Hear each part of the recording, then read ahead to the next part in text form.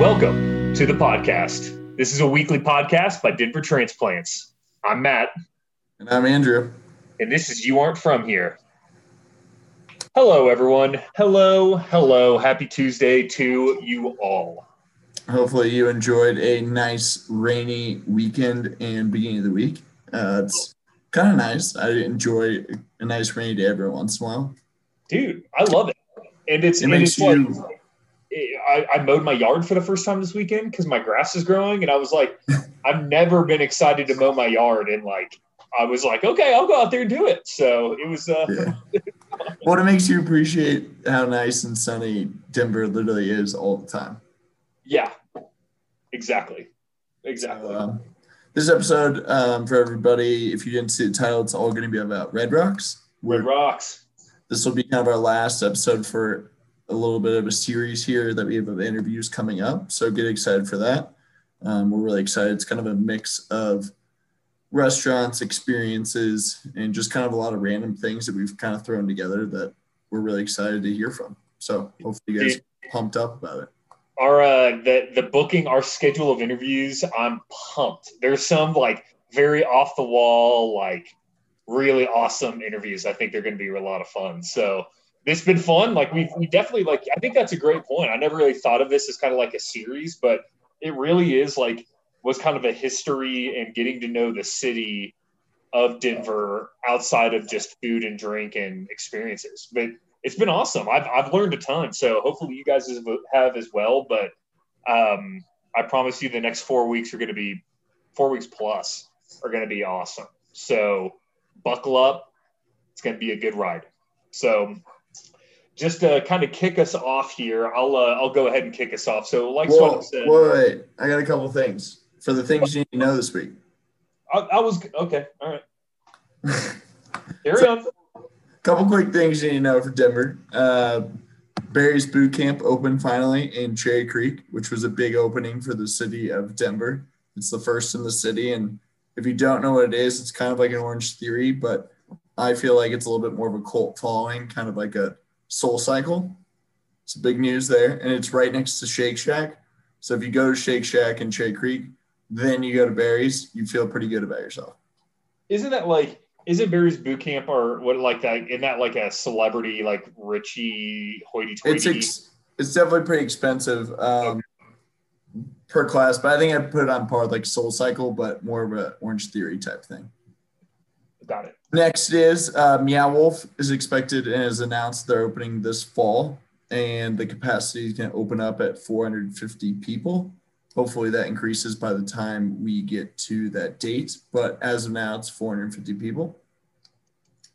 And then two things that I think are exciting for us people that like to drink, and I would imagine a decent amount of our listeners. There's a bill currently out that will allow cocktails to go through July of 2026.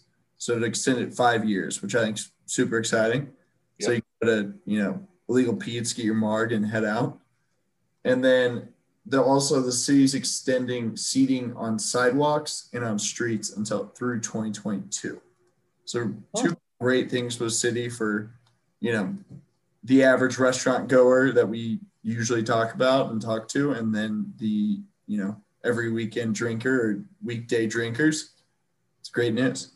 I wonder if they're going to continue because I didn't know about the outdoor seating and stuff. I wonder if they're going to continue to block off roads in Rhino and some of those where they've kind of had to block them off just because they've had to move stuff out.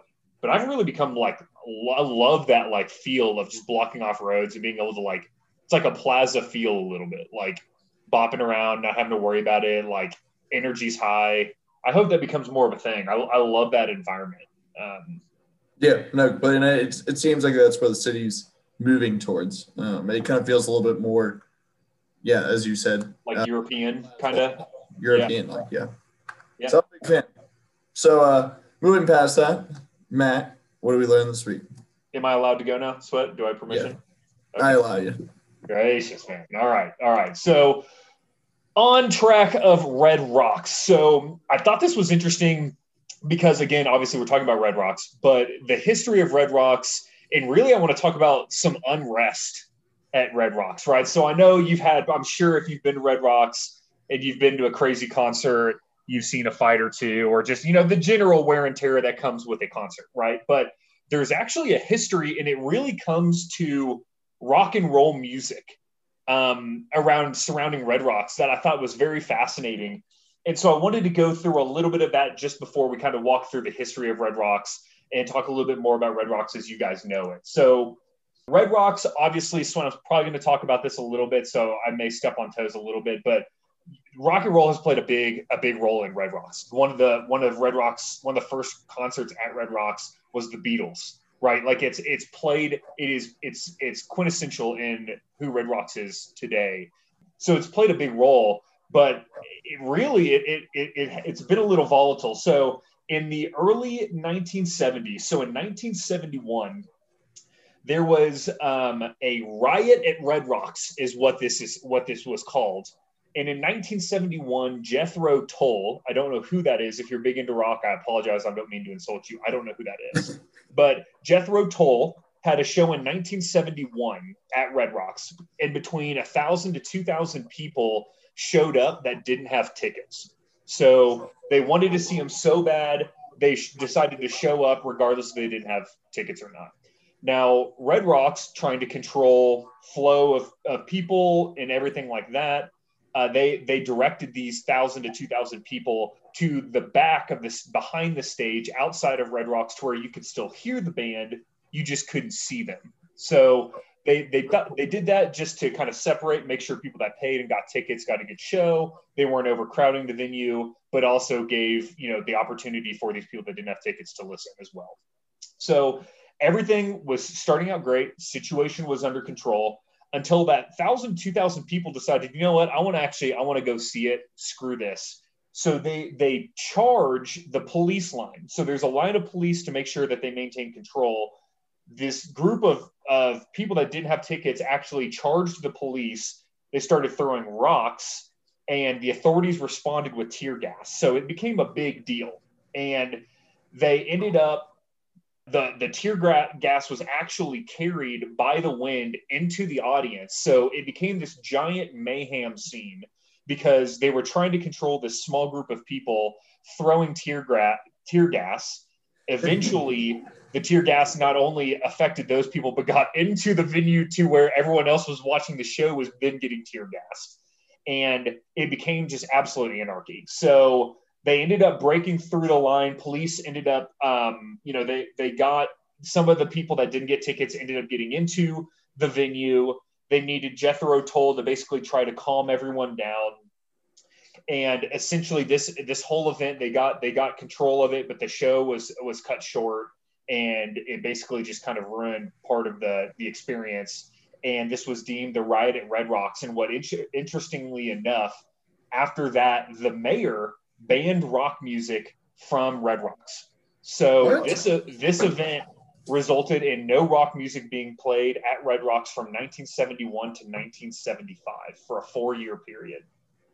And then eventually a U.S. Circuit Court judge in 1975 said that, basically called people like Russian czars, saying that you can't control what people listen to, and essentially reinstated rock music at Red Rocks. So I thought that was fascinating. One last kind of incident that happened, and this was more recently, this actually happened in 1996, and was with the band Phish. Now, I don't know if you've heard of Phish, but they're a little more. This is big for Denver and big for Colorado, because there are a lot of like Deadheads, Phish, hippie. Exactly. They're great. Like Coochie, Justin Coochie. I mean, you big Deadhead guy. So I love it. So this was, pretty on brand. Got a lot of Deadheads, and essentially, what ended up happening, right, was the Jerry Garcia, who was part of the Grateful Dead, died in 1995. So 96, obviously this 96 was a dark time for Phish fans, Grateful Dead fans, just experienced a big loss. And Phish was doing a 4-night tour at Red Rocks in 1996. Now, similar to, the riot that we talked about, Red Rocks is a big event, but it's not massive, right? And so Phish had a huge following. There were a ton of people that came that wanted tickets that couldn't get them. So what ended up happening was all of these fans basically littered Morrison.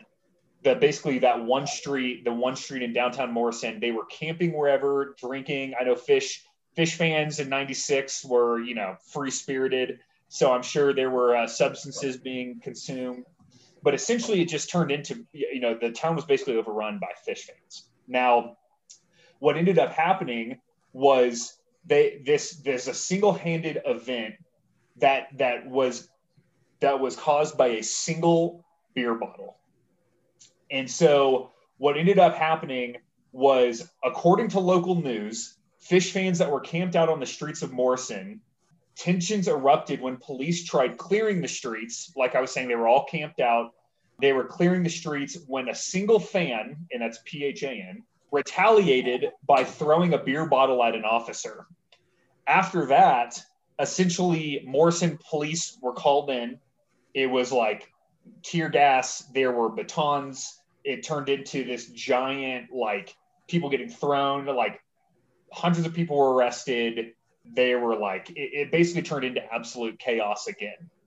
And what ended up happening, and the takeaway was, this was in '96.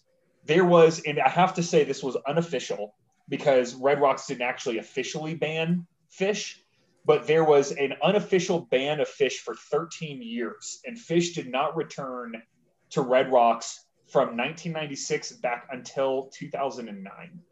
So there was an unofficial 13-year ban of Fish to Red Rocks. Say this isn't backed by science or fact.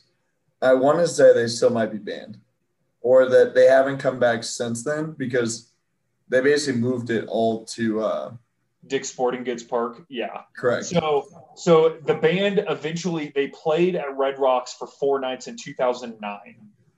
But since 2011, Dick's Sporting Goods has officially become they're basically their Colorado home. So you're right, Sweat. I think they've only played once since then. It was a 4-night stint in 2009. And then everything since, they've just been playing at Dick's Sporting Goods Park in Commerce City.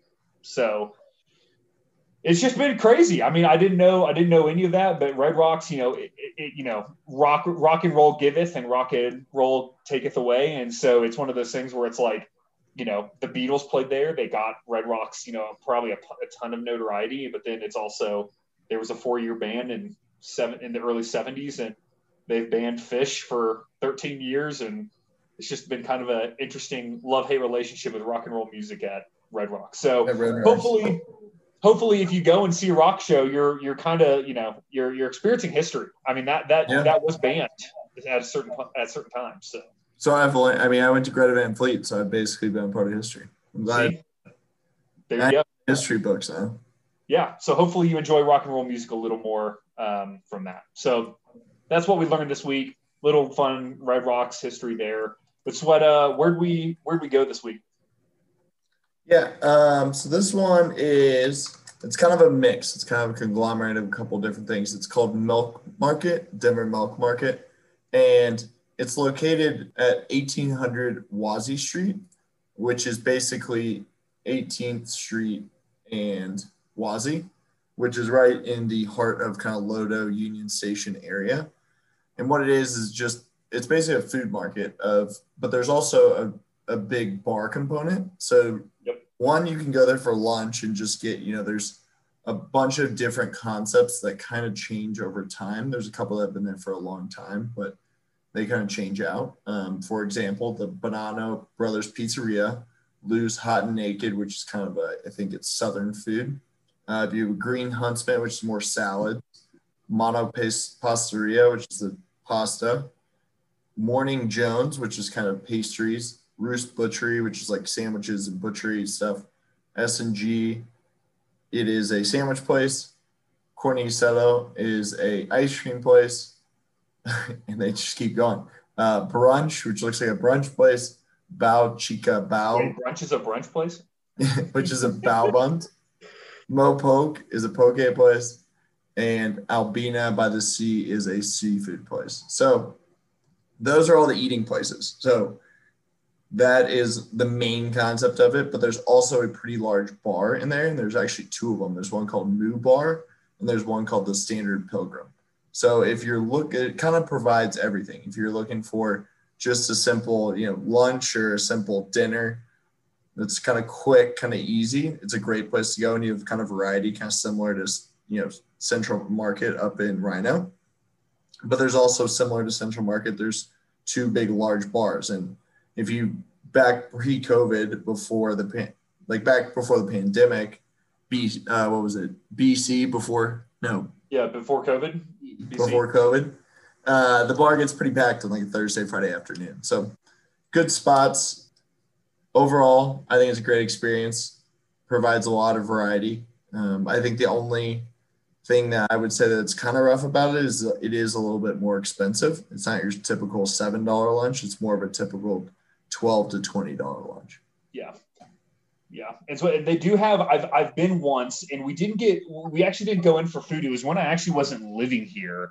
And of course it's a staple spot, right? It's like it's like any of your public markets. It's a very similar concept where you go and you have a bunch of different options, but we actually went to a place called Cellar, which if you've been, it's kind of out in the open, and I don't think it's actually open right now because of COVID. It's really not in its own, like, it is in its own store, but it's really, it's kind of out in the middle of like everything.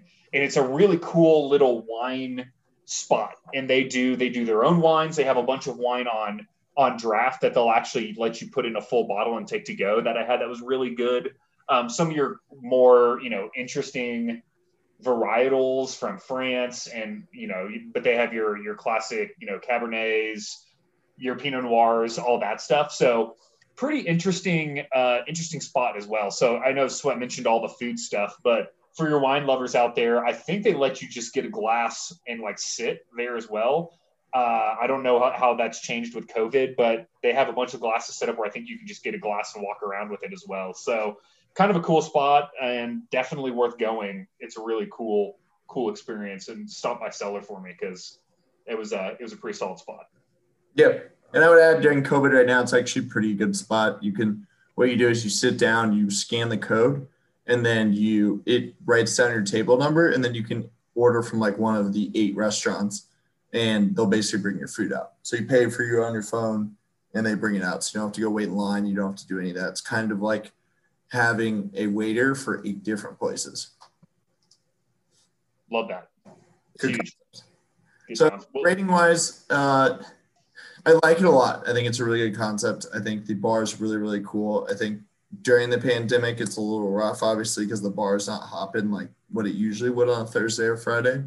But I'm not going to downplay it for that. I think I would go with probably a rating of a 7.5, just kind of middle down the road.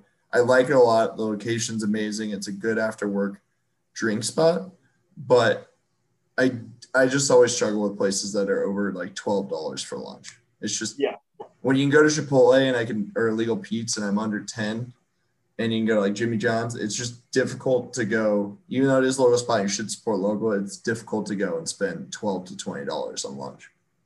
And it's, dude, this concept, and we've seen it with what was the other market, the public market we looked at? I mean, there's been a couple, right? But the concept, it's hard to rate because the concept to a certain extent is only as good as the restaurants that are in it, right? Which they don't really control, right? So Milk Market as a concept is cool, but if the restaurants in there are crap, well, it's like, well, that's kind of an unfair rating, right? I'm not saying that's the case here. It's just harder to rate. So I think you're right. I haven't eaten here, but I guess you don't really need to eat here because if we were judging it off the food, we would need to use that restaurant, not the concept of Milk Market, right? So, exactly. So I think the concept, I'm with you. I'm going to give it a little higher rating. I think I'm going to go 7, 8. And I like it because it's a cooler, it's in downtown, right? So it's like, it's a really cool spot. You're in the heart of everything. It's a little quirkier and a little more historic than just your standard, market that you would, go in Sloan's Lake or wherever you go to your public markets, right? So I think the history, the location, all that bumps it up a little higher in my opinion. And I love the concepts, like that wine concept is a really cool concept where you just grab a glass and walk around. Like that's specific to wine that's speaking my language. So that's my rating. I think I'm going to stick with it.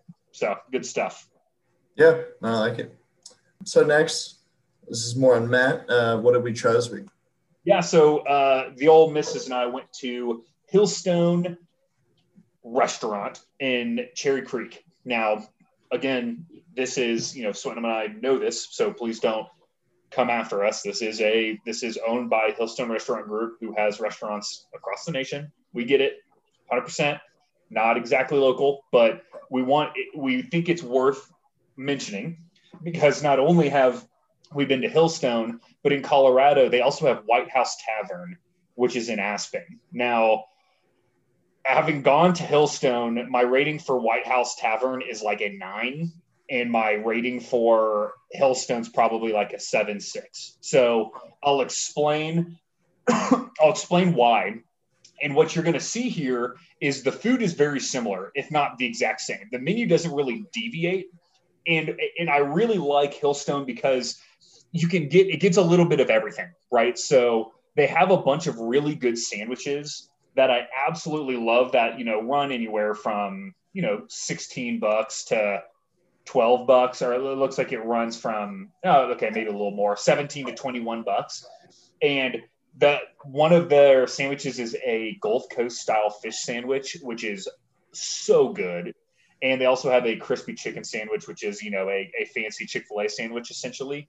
So they have that, but then they also have, what I had last time was the Hawaiian, which is a ribeye steak with pineapple, soy, ginger marinade, which was unreal, out of this world, so good. And so it's like you get a little bit of both, right? So if you're feeling fancy, you can get the ribeye. If you want, if you're going with your wife of 3 years and you just want to go have a date night, but you don't need anything too crazy, they have really good, handheld sandwiches and burgers that you can get for, around $20 as well. So the thing that I want to mention, and here's the differentiator for all you Denver folks. So the thing about Hillstone is they are very well priced when it comes to alcohol. Now, the difference in rating is purely because White House Tavern in Aspen has the best liquor prices of any restaurant I've been to in my entire life.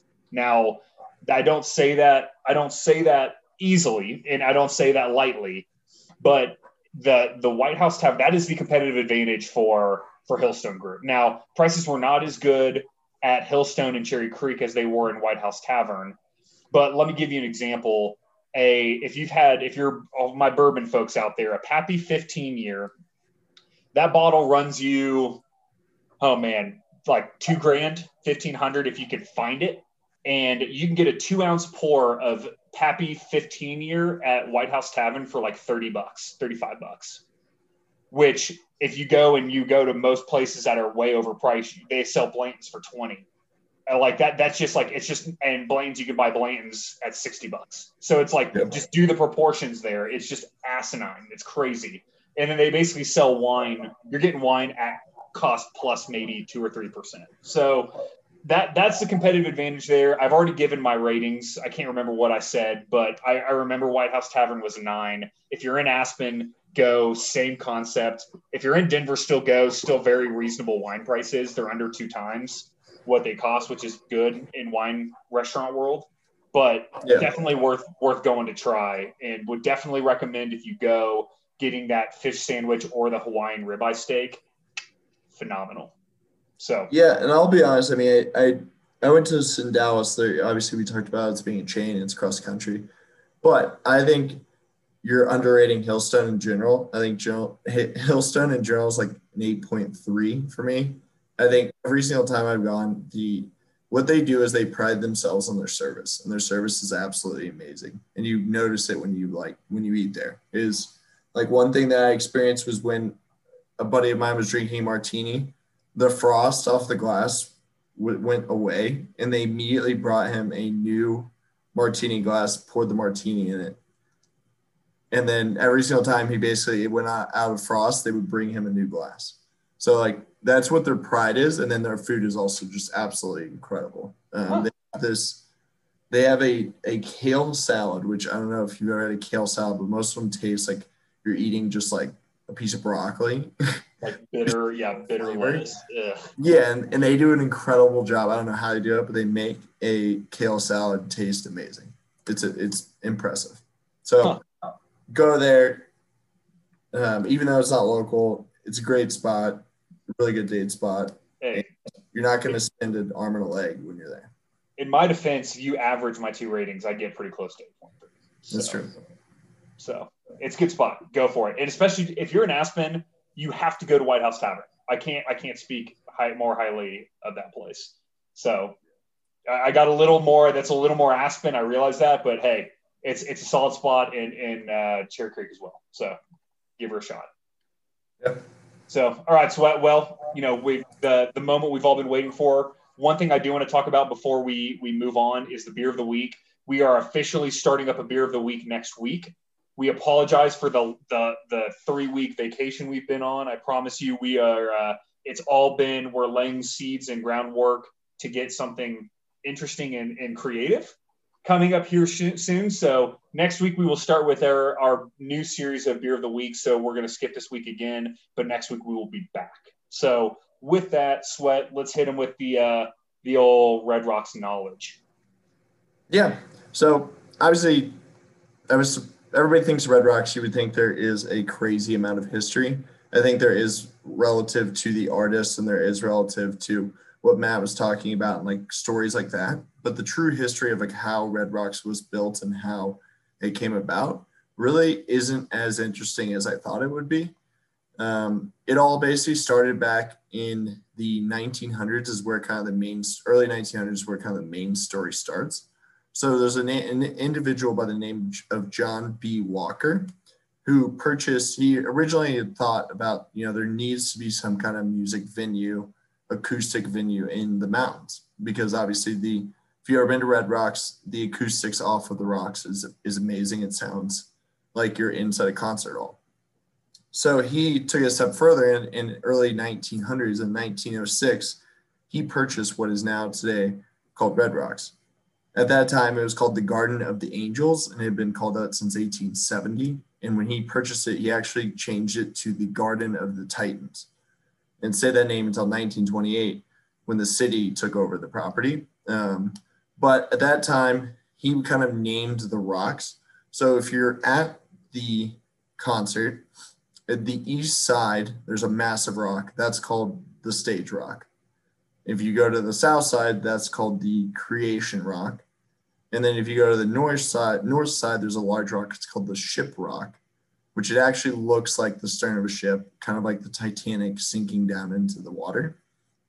So those were some things I think he called those rocks, and they've kind of stuck to today.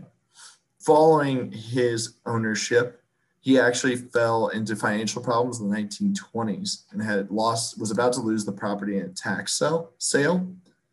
And there's kind of some mixed stories about this. What my understanding is, and what I'm reading, is that he sold it to John Ross, and John Ross was a part of Bear Creek Development Corporation. And interesting enough, John Ross's brother was Harold Ross, who supposedly started the New Yorker magazine. And weirder, I thought, was John Walker later started the Cosmopolitan magazine. So they're all kind of related to like the magazine kind of world, which was kind of odd. But what most people believe, and what the city has always sold, is that the city and the county of Denver actually purchased the property from John Walker in the 1920s for $54,000, $133. However, there's no record of it in the sale of Jefferson County records, and there's no such deed of sale. So what I was reading was they sold to John Walker sold to John Ross. Then the city actually took Red Rocks through eminent domain and took it away from John and Mary Ross. And then later in the history, in 1935, city planners, in the name of Frederick Law Olmsted, he was an urban landscape architect, and combined with Burnham Hoyt, they were the ones that truly envisioned what Red Rocks was today. And they basically worked with the mayor and the city to lobby to basically create what is now Red Rocks. So they moved forward. They built the Red Rocks, and what the amphitheater is now today actually opened in 1941. So kind of an interesting history where it's kind of, this guy owned it. He lost it supposedly in a tax sale because he was falling apart, but they don't really know how the city came about to get the actual property. But so kind of weird. It seems like Denver kind of has these kind of funky takeovers or weird situations that happened in the history. I don't know if that's just general history and I don't know history, or if that's just Denver was kind of, the Wild West back then.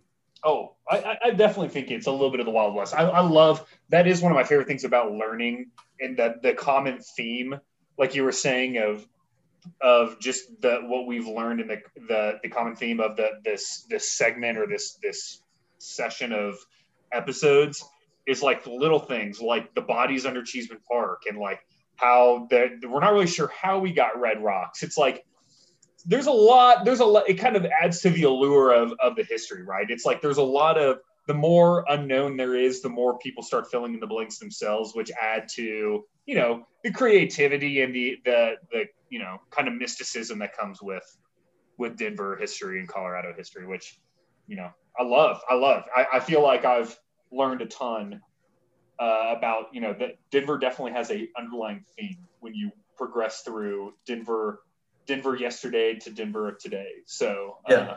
Well, it seems like it's either people are making up a bunch of shit, or Denver was just kind of a shady place in the back in the day, and it was like kind of like the mob in New York, and just kind of slowly accumulated things. Or did we? I think the general rule is the more gray area when it comes to details, the sketchier the history is. So we may not know specifically how Red Rocks became Red Rocks and who owns it and all that, but it's probably meant to be that way. Yeah. So to the public, most people think that, John Walker sold to John Ross, and John Ross, or most people think that the city took it and bought it from John Walker for $54,000, which is about $806,000 today. But a lot of people believe that it was just taken through eminent domain through John Ross. So kind of an interesting world there. But, yeah. So that's our episode this week. Kind of short, kind of sweet. As we said, we're going to have some back-to-back kind of interview series here coming up that are going to be really interesting. So tune in, and we look forward to hearing it. Yeah. See you guys next week. Love y'all.